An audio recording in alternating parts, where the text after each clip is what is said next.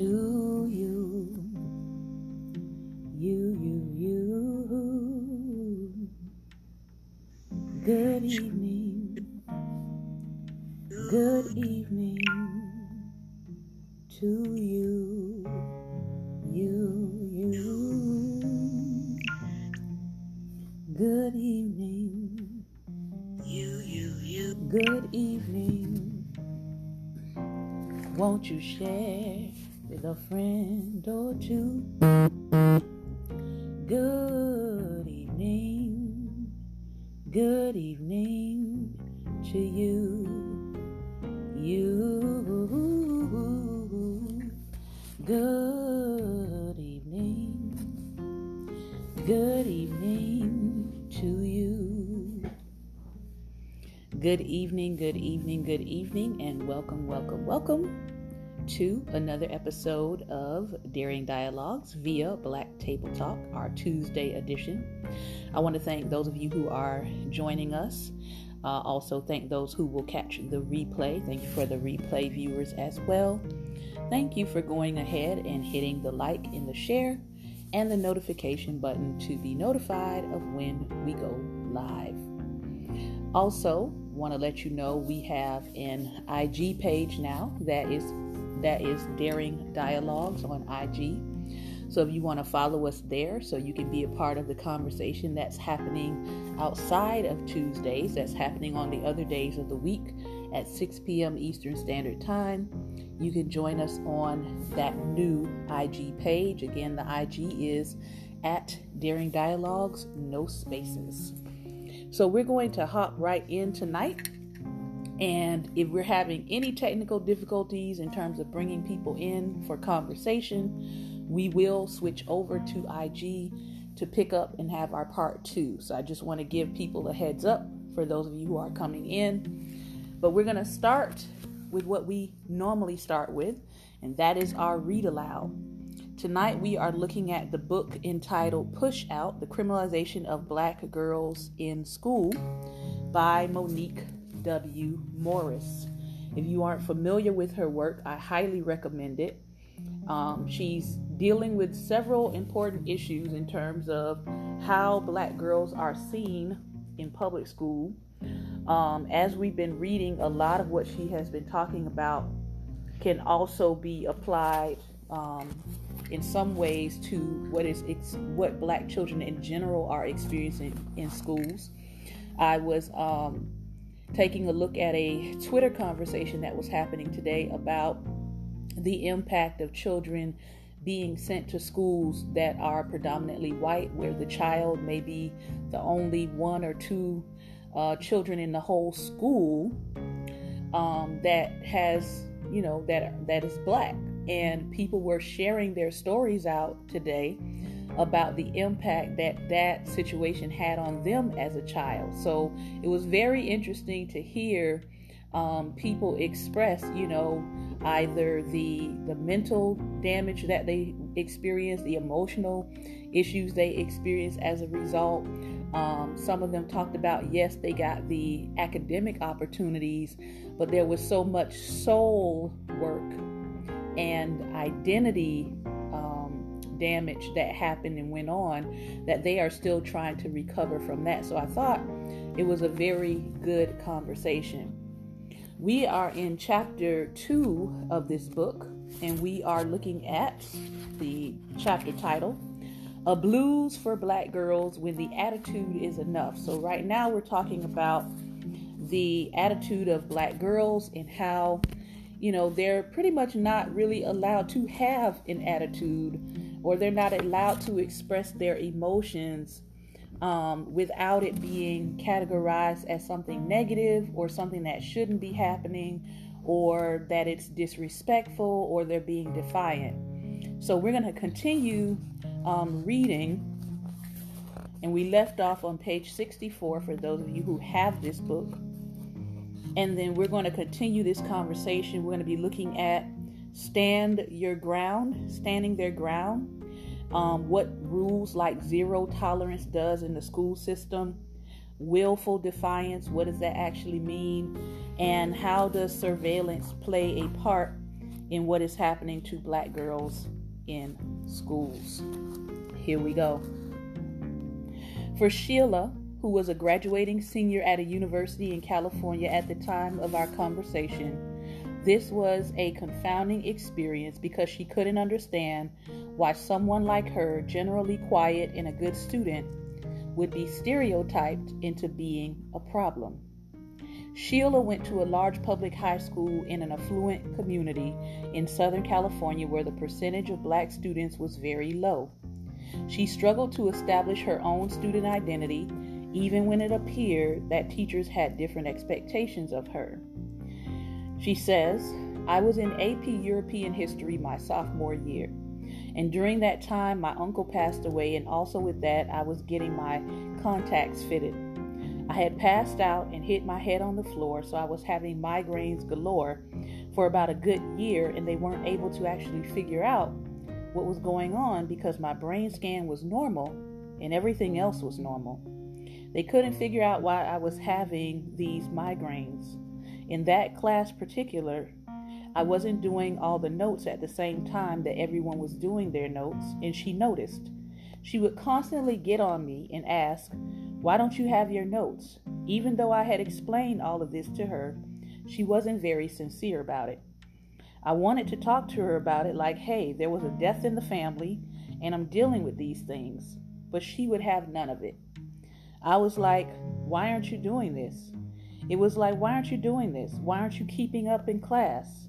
Meanwhile, I was going to school every day, and I had really a good understanding of European history, and it showed when I was in class and participating. She was always doing these little check-ins, but they felt more invasive. I noticed that she showed more preferential treatment toward my classmates. One week, a white student just didn't want to do her notes, and the teacher was like, oh, that's okay. Well, that didn't happen with me. Why does she get to skip out on this and I don't? The first semester, I ended up getting a B and ended the second semester with an A. I remember the teacher coming up to me and saying, I didn't think you were going to finish. Like, no, this is really important to me.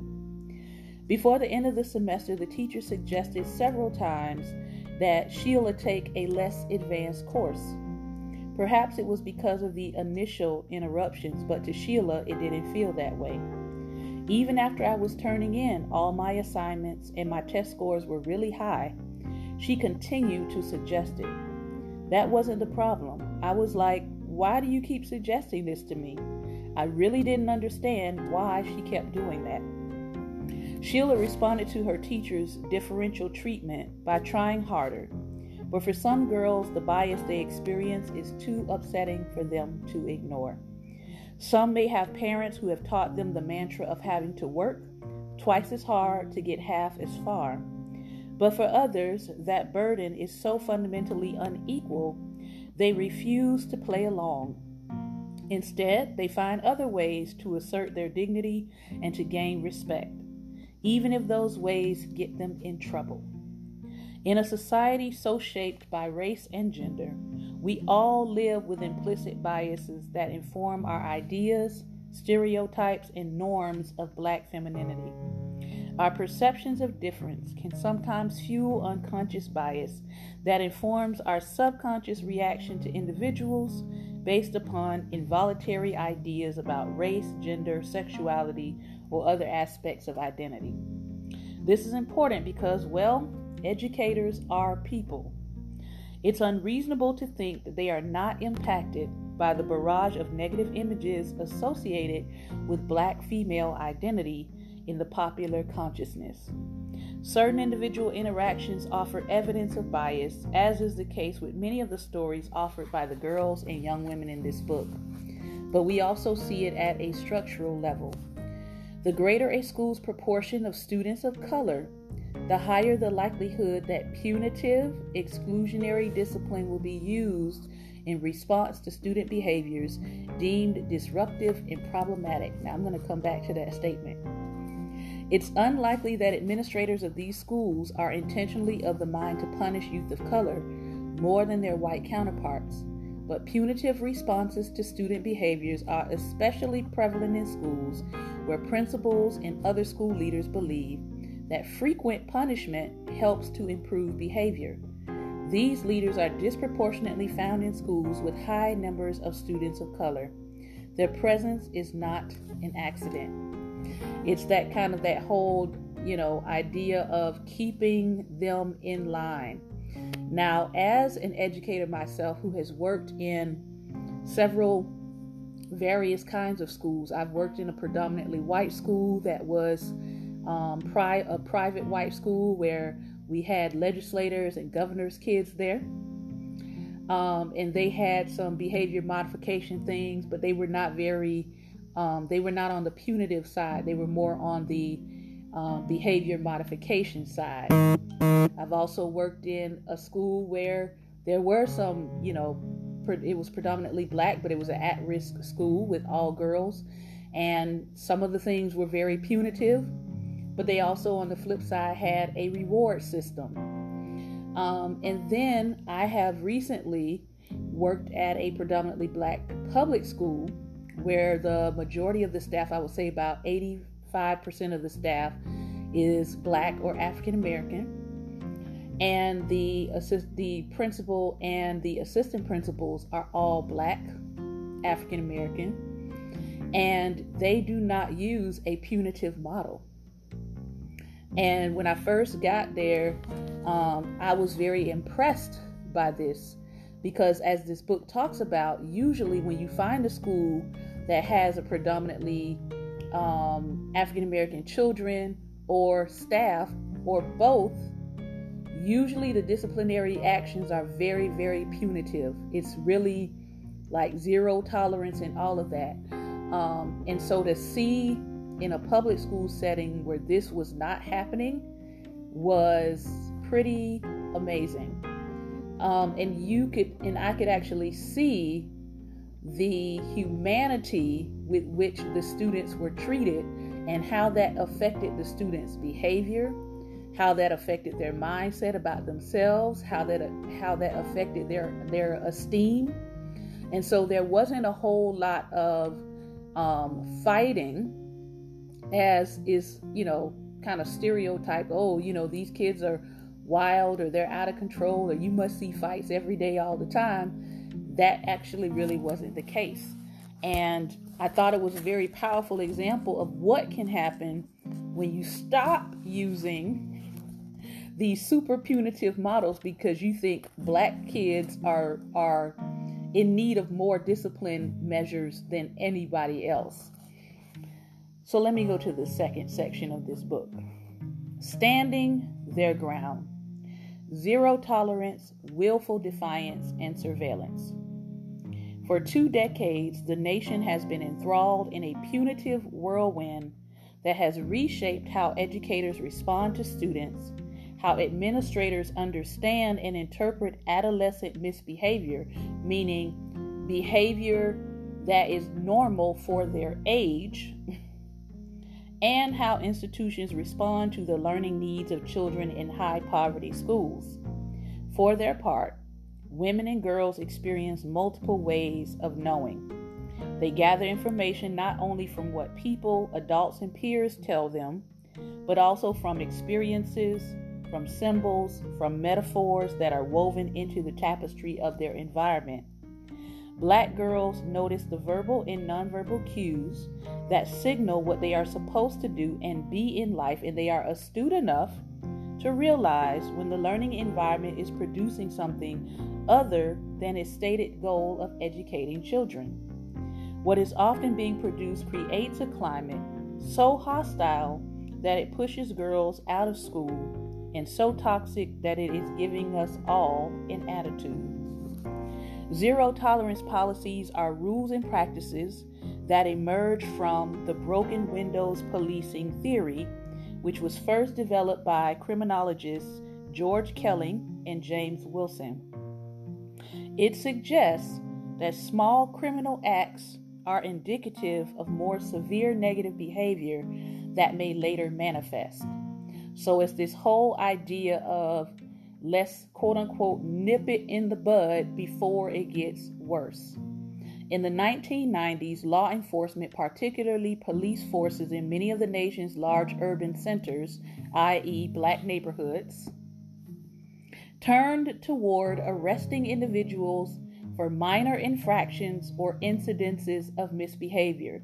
Now, of course, we still see this happening in certain communities, like the recent event that happened with the sister that was given a $385 ticket because she was outside in her neighborhood talking loud on the phone, and they gave her a ticket calling her a nuisance to her own neighborhood. So these kinds of things are still happening, okay? The idea is that by not tolerating any infractions, they are mitigating future, possibly worse offenses. This quote-unquote preventative tough love has ushered in a climate and culture of harsh punishment in communities that are already strained by economic and social exclusion. In 1994, at the height of this hyper-punitive approach to criminal justice policy and rhetoric in the United States, Clinton, not Bush, not Bush 1 or 2, Clinton, signed into law the Gun-Free Schools Act, GFSA, which required schools to expel for at least 1 year any student who brought a weapon to campus. Now, you guys know, if you've been in a public school, if you have read your handbook, if you're a parent, please let me advise you, please read the handbook. These days, they're putting handbooks on PDFs. They're going over a few points with the parents, and then they're saying, oh, you're responsible for downloading the PDF and reading it. Please read the entire handbook, and please go to the section that talks about discipline, and please go to the section that talks about what is a weapon, and please go to the section that talks about the procedures and the appeals and the consequences. Please do that. So, it requires schools to expel for at least 1 year any student who brought a weapon to campus. For some schools, if you have a pair of scissors outside of the proper environment, meaning a classroom or an art class, it's considered a weapon. As a creative and someone who taught in the classroom, there are certain supplies that we had in the classroom that if you took them out of the classroom without permission, or you dropped it in your book bag and you were caught with it outside of the classroom, it was considered a weapon. There are some schools who have policies about bringing eating utensils from home. They can be considered a weapon. So again, read those policies so you know what might be considered a weapon where you are. The policy was in response to a series of school shootings, more than 50 across the country, and now we're seeing school shootings happen every other day, that together garnered the attention of the American people as well as national policy makers.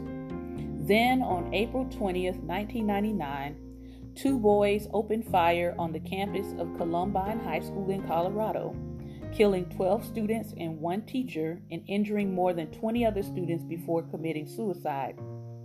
Columbine spurred a heightened awareness of gun violence on school campuses and precipitated instrumenting these instruments of surveillance that were said to provide the highest degree of quote-unquote safety for students. While structural inequalities preceded the incident in Columbine, zero-tolerance policies that were first intended to protect students from guns and weapons have greatly expanded to include, listen to the list, automatic suspension for students who bring drugs onto school campuses, fighting with one another on campus or within a certain radius of the school, or if you are perceived as threatening other students or teachers with physical violence. Notice that little word in there, perceived. because perceived gives people leeway and room to profile you as a child. Okay? Marked by the wide latitude of their interpretation, these policies vary across schools and districts, but remain in many ways a justification for overzealous, punitive reactions to student misbehavior. Now, again, we're seeing some of this overzealousness now as we're going through graduation season, which thankfully is almost over.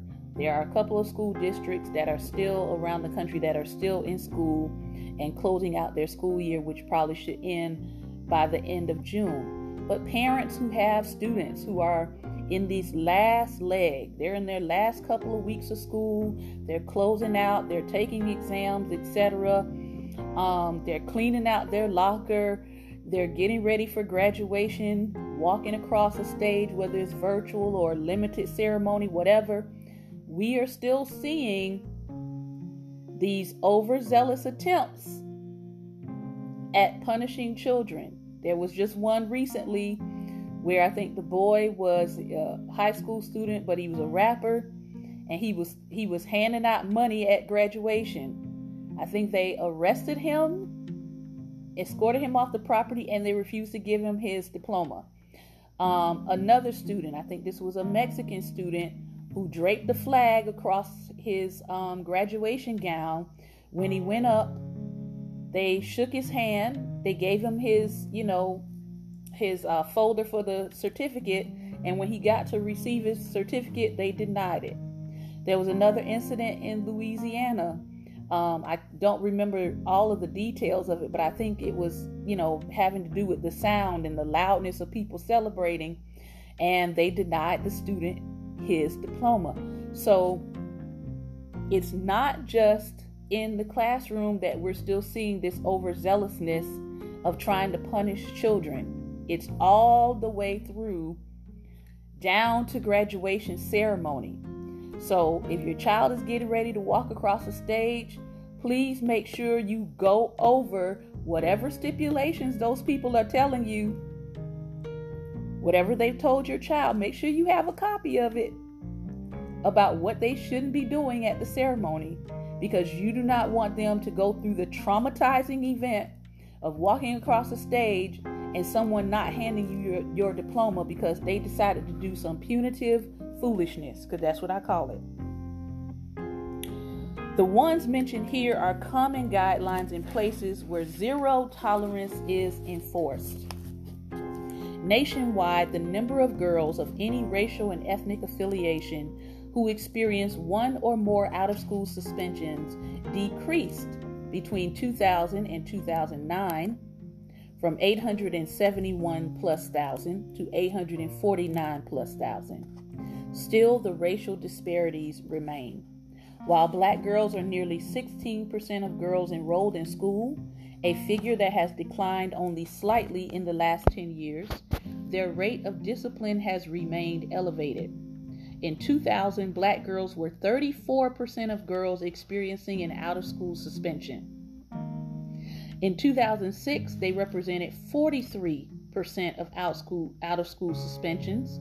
By 2009, Black girls without a disability were 52% of all girls with multiple out-of-school suspensions.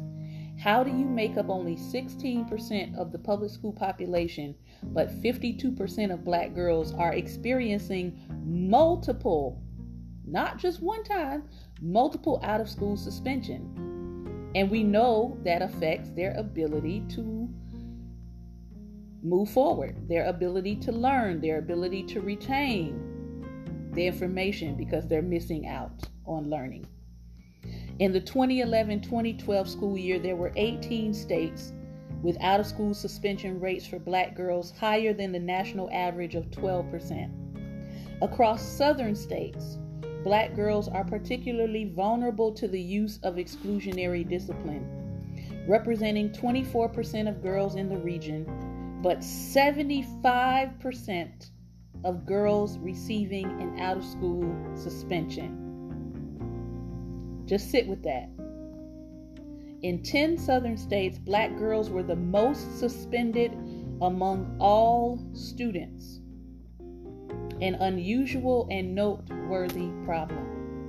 Over the course of this decade, there was an important shift in the public and policy interpretation of how to secure school campuses, and it has had a negative impact on black girls.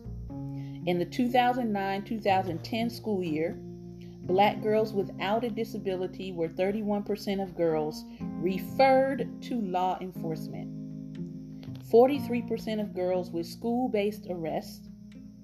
In the 2011-2012 school year, they remained 31% of girls referred to law enforcement and were 34% of school-related arrests. Since 2000, the rate at which they are harshly disciplined has remained disproportionately high. Nationwide, black girls are 38% of girls arrested in schools, a rate that is 4 times higher than their white counterparts. They are 43% of girls referred to law enforcement, which is a rate 2.5 times greater than white girls. In charter schools, they are approximately 29% of the girls enrolled, but 35% of the girls referred to law enforcement. 52% of girls placed in restraints, 45% of girls arrested on campus. In Wisconsin, which produced the highest suspension rate for black girls in 2011 and 2012, no black girls were referred to law enforcement directly. However, digging a little deeper into the numbers reveals the situation. During that time, the truancy rate for the Milwaukee Public Schools, the metropolitan area with the highest incidence of African American poverty in the United States, was 81%. In 2013, black students were 56% of students enrolled in the public schools, and 83% of students considered habitually truant. 83% of your students that are black are considered habitually truant, meaning they don't show up to school. So how are y'all getting state funding if the kids are not showing up? In Madison, where more than 74% of black children live in poverty, where black females are almost 6 times more likely to be unemployed than their white counterparts, and where youth are more than 9 times more likely to be habitually truant, the arrest rate for black youth is 6 times that of white youth. In the 20 years that followed the implementation of the gun safety, black girls have become the fastest growing population to experience school suspension, expulsion, establishing them as clear targets of punitive school discipline. The National Women's Law Center and NAACP Legal Defense Fund released Unlocking Opportunity for African American Girls, a call to action for educational equity, a 2014 report that explored not only the disparity in school discipline, but also the extent to which other obstacles undermine black girls' ability to fully engage as learners in schools. According to that report, quote, decades after legal battles were fought to dismantle legalized racial segregation in education, African American students are still disproportionately enrolled in schools without access to quality resources, without access to credentialed teachers. That's a whole other issue, and I can actually tell you why that's so. Without access to rigorous course offerings, and without access to extracurricular activities. In Black Girls Matter, Pushed Out, Over-Policed, and Underprotected, a report by the African American Policy Forum, it was noted that black girls are expelled from New York schools at 53 times the rate for white girls, and resort to acting out when their counseling needs are ignored. Why? In her book, Sugar in the Raw, Rebecca Carroll shared the narratives of black girls, including some who foreshadowed how zero tolerance policies would treat them in the years to come. 14-year-old Letitia from Portland, Oregon said, quote, "A lot of people say I got an attitude, but I don't really see it. The only reason people be saying I have attitude is because I stand my own ground." In an era when stand your ground laws are associated with judgments of justifiable homicide in the shooting deaths of black men and boys, standing one's ground now has other connotations. But for too many black girls in schools, it has become associated with being perceived as willfully defiant, a nebulous term that harks back to how others view their disposition or so-called attitude. Willful defiance is used subjectively and arbitrarily to categorize student misbehavior. This can include anything from having a verbal altercation with a teacher to refusing to remove a hat in school or complete an assignment. It is essentially a formalized way for a school to reprimand students for failing to follow orders. As an undefined catch-all category for student misbehavior, it has been scrutinized for how often it has been used to suspend children of color. In 2014, when California discovered that 43% of its suspensions were for willful defiance, the state became the nation's first to limit suspensions that were tied to this offense. However, this category remains a fixture in many other states in educational systems nationwide. At the time the GFSA was being implemented, little research centered adolescent girls in discussions about school safety. In fact, there were very few narratives that explored their experience in schools that were experiencing higher levels of violence. Zero tolerance discipline policies, specifically the controversial category of willful defiance, have become routine and a way to punish and marginalize black girls in learning spaces when they directly confront adults or indirectly complicate the teacher's ability to manage the classroom, not necessarily actions that pose a threat to the physical safety of anyone on campus. Zero tolerance policies ignited a consciousness and school discipline ethos that supported the removal of students from the classroom if their actions were perceived as defiant in any way. In many cases, this quashed student voice and limited the ability of teachers and administrators to use discretion and respond to the unique events that led to a conflict. Consequently, the new culture also thwarts their ability to develop responses that might heal or repair the relationship between those actually involved in the conflict, the teacher and the student. Zero tolerance results in choices and decisions based on fear and punishment and not personal accountability. To describe this nuanced impact of policies and the greater school culture of punishment on black girls, it is instructive to examine one of the most notorious and complicated school districts in the nation, which we will take a look at next time because no way am I jumping into this right now. And that is Chicago Public Schools.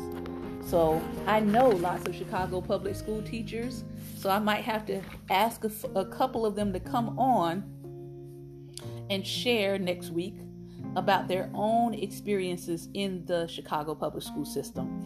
My experience has been in the Florida public school system and private school system, Virginia public school system, Virginia early child development system, and Maryland public school system. So I do have a couple of states that I have teaching experience in, and I've been able to sort of see some of the same patterns going across. I want to share this one story because as we're talking about this, I think one thing that the writer kind of goes into is how these policies sort of take away the ability for the teacher and the student to actually solve or resolve a conflict. And I will definitely say I've had some of the girls that this book is talking about. Like I've had the students that when they come into a space, they are already labeled defiant. They are already labeled as, troublesome or a troublemaker. Someone has already, been through their file and, tried to come to me as an educator and say, hey, I want to give you a heads up on this student. They may be, they have a history of doing X, Y, and Z. You may want to watch out for these things, right? So I had, and I have had several girls who, if I were just going by zero tolerance policy, I could have kicked them out of my space quite easily and been justified in doing it according to what the school policy says. But again, as the writer is bringing up, that does not address the fact that you may have boot that student out of your space, but they'll be back next week. So what are you going to do then? You have to, as an educator and as an adult in the situation, you have to actually take some personal accountability and responsibility for what is happening in your space. You have to be willing to sit down with that student and ask them, what is it that's happening in your life? How can I make this better for you? What is it about this class or this course or this subject matter or my style of teaching and explanation?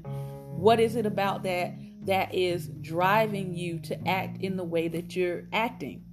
Is there something happening at home that's driving your behavior?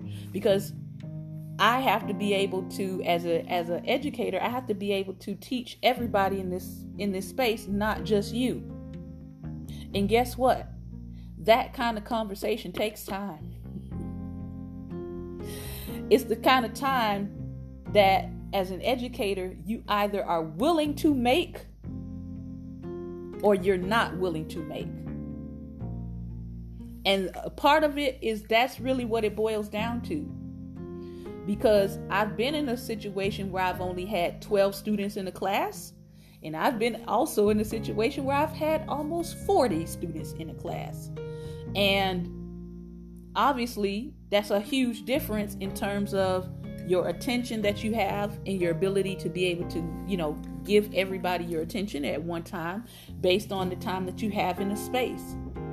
So you've got to be willing to look at what are some solutions, what are some alternatives. Am I willing to go the extra mile? Am I willing to spend, an hour of my planning time in pulling that one student that has taken over the attention of my entire class? Am I willing to do that? Or am I just going to keep writing slips of discipline until they finally, get suspended, an out-of-door suspension? Again, this goes back to who is in the classroom. Like this writer talks about, there is some individual things that are happening. When she talks about how educators are people too. Some of them have some serious biases that are not checked. We've seen this recently in the national news with teachers, putting their foot on students' necks and taking pictures of it and sending it to their parents and saying, oh, I thought that was funny. No, ma'am, was not funny, was super unprofessional, was probably traumatic to the child. They won't figure out what you were doing until a little bit later. But again, as the adult in the situation, right, you have to address your personal biases. You have to decide, how much time do I want to invest in this student beyond, the 90 minutes for some teachers, 45 minutes for other teachers. You have to decide that. Is this worth it for me to go the extra mile and step? And unfortunately, we have more teachers right now who are burnt out, more teachers right now who are stressed out. Is that an excuse for what's happening? It's not an excuse. It is what it is. And so when you look at the environment that some of the teachers are in, when you look at lack of support from administration, when you look at some of the classroom space and environment that teachers are working in, I did a whole photographic series back in like 2019, just to kind of show people some of the working conditions that teachers were working in. All of that affects a teacher's ability to give students their full selves in the classroom. Because I can teach and I can have curriculum, but if there are other factors at play that are distracting me from giving that child or giving that group of students my entire attention, they're gonna feel it and they're going to know. So I think too, part of this also has to do with the condition of some of these schools. I've had students say, hey, why should I come to school? Why should I give my all when y'all not giving y'all all? Why should I come to this space when there's no drinking water in some of these schools, believe it or not? The pipes are rusted. Schools have had to close. I just got some notices of some schools on yesterday and today that had to shut down for half a day and go to virtual learning today because the AC in the entire school is broken. So it's also those factors as well that play a role in student response. So everybody is on edge in one way or another. And though she brought up some good points here, I just want to say that because sometimes we think it's just a child's attitude, but environment plays into that. Students can tell when the environment looks like crap, and if the environment looks like crap, you can't convince children that you care about them. You can't convince them that you want to provide them the best and most quality education when their environment says otherwise. When they don't have, again, basic things like AC, water that doesn't have lead in it, seats in the classroom. Yeah, we got schools that don't have enough seats in the classroom for the students, or all of the seats are cracked and busted so they can't sit down. Stuff like that.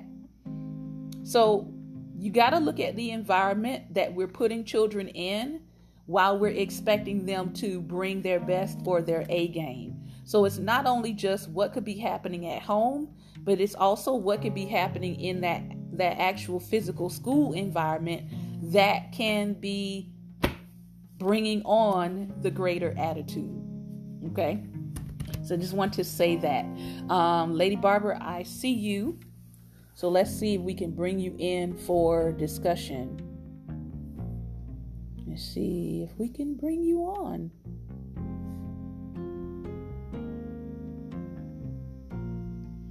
Good evening. Good evening. How are you? I'm good. How are you? Oh, I'm good. You broke that down so well, and it's like I was looking at it from a couple of perspectives. One to me is discouragement.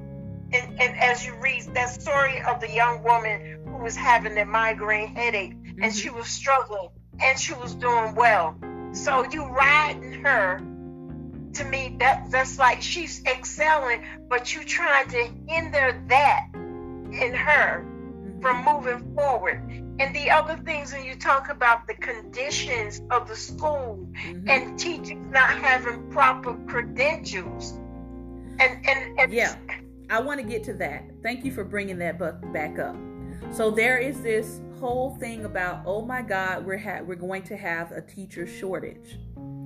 Let me tell you why we're going to have a teacher shortage. Number one, lack of support for teachers during the entire pandemic.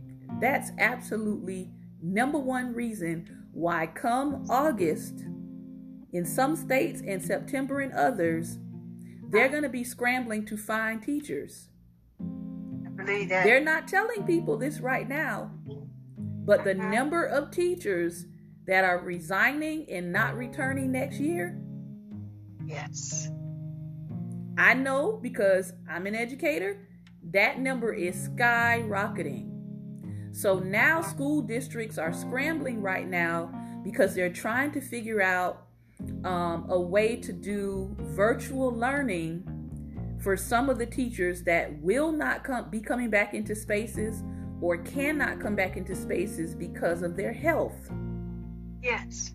There are some that they're like, no, I'm not willing to risk my health. I'm not willing to risk, people who may be living with me, elderly people who may be living with me. I'm not willing to risk their health by the number of people that I'm exposing myself to every day, whose life we do not know, whether or not they've been vaccinated or not, and all of this. So they're having to do a whole different restructuring for next year. And I don't think that is actually being communicated to people. The other piece, when you talk about qualified teachers, for many states, it is cheaper. Hear me. It is cheaper to utilize substitute teachers who they don't have to pay a salary to, who they don't have to offer benefits to. It is cheaper for counties to use substitute teachers that don't have credentials. So please hear me very carefully when I say this, because they're on the public side, they're saying, oh, we can't find enough credentialed teachers. That's not true. They're not hiring them. There's a difference. It's not that they can't find them. They're not hiring them as teachers. They will hire credentialed teachers as substitute teachers because they don't have to pay the benefits and they don't have to pay the salary. They can hire them on an hourly rate. So they're saving in the benefit package that they would have given that same person who has credentials. Because I know people who have been working as substitute teachers trying to get hired for years. Wow. And they will not hire them even though they have the credentials. They just keep working them as substitutes. So that is the backside of what is happening that people do not see.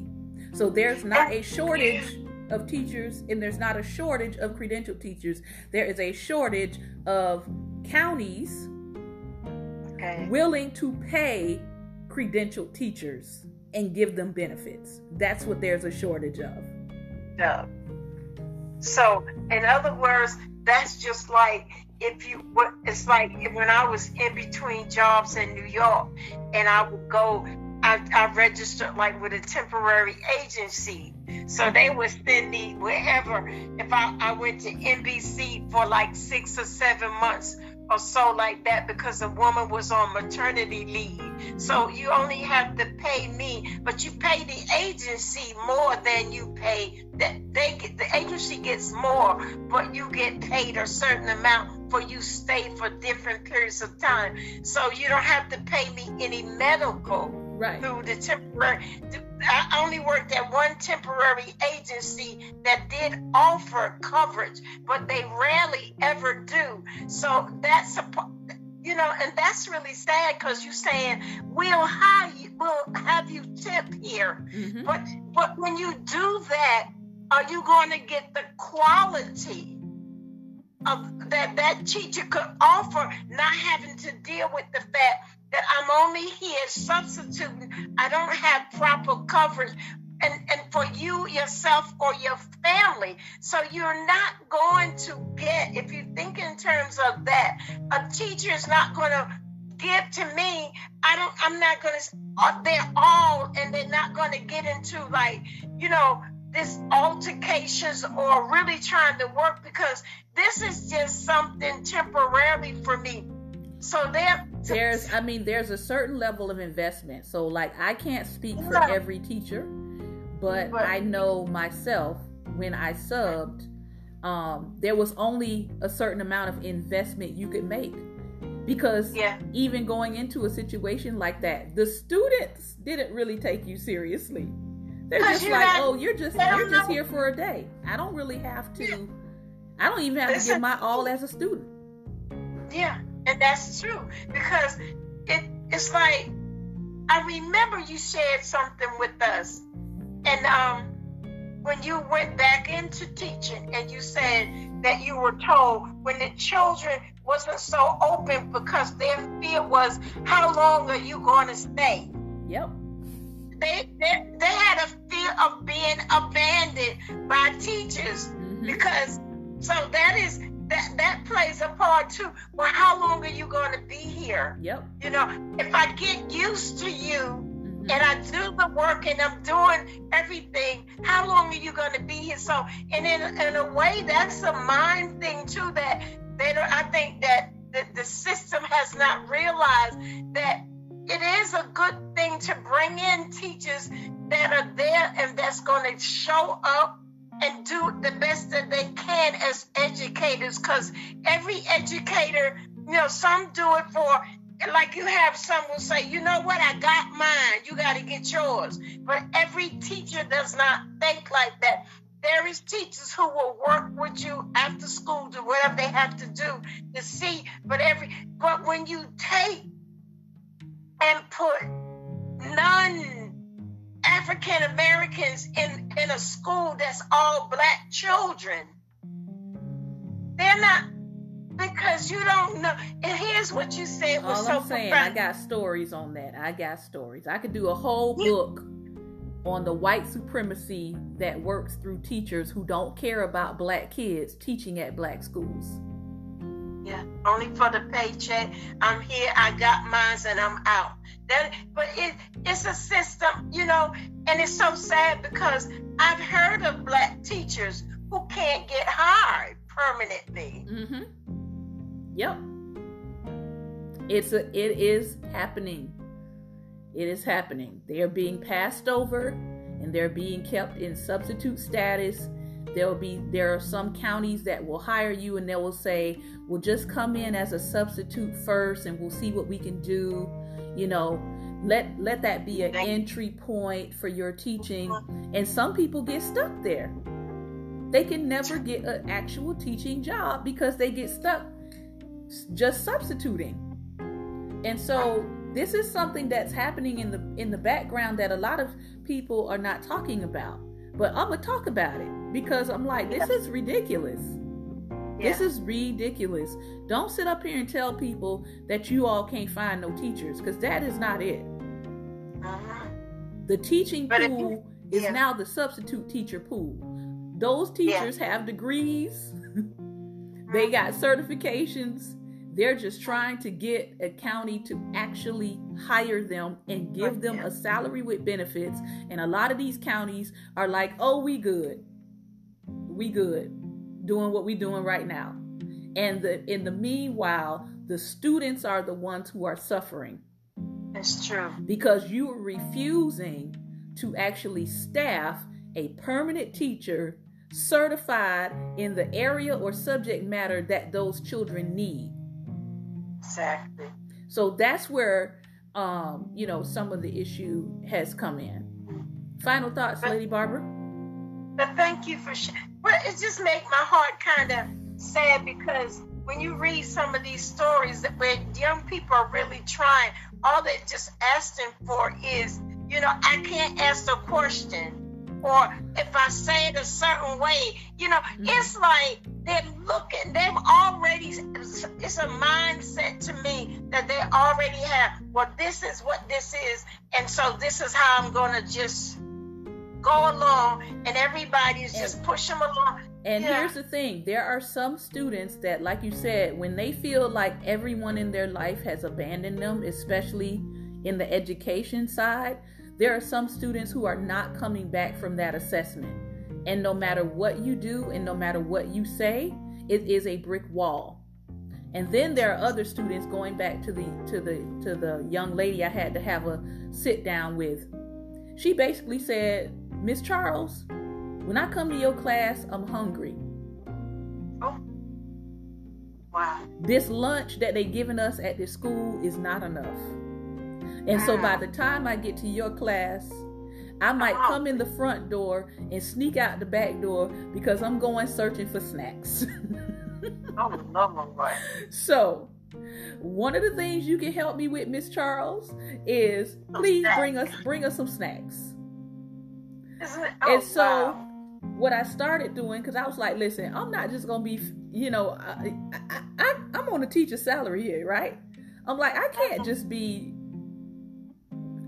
going broke buying snacks. So I'm like, you guys are gonna have to, we're gonna have to work something out. So you got to put forth some effort. I will provide the snacks. You put forth some effort. And then as they continue to work and as they continue to excel, then we started having whole class parties. Now again, that was my way of meeting a physical need. Of course, I talked to my administrators to say, hey, is this okay? And they were like, yeah, this is okay, but make sure you're not bringing anything in that can affect somebody with allergies. So it was like certain things, like you can't bring anything that has peanuts in it. You can't do anything with peanuts because a lot of the students had peanut allergies and stuff like that.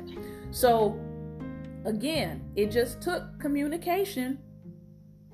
And then that student became the same student that was like leading the truancy from my class, was the same student that everybody listened to, that became the leader in rounding people up to get to Miss Charles's class on time.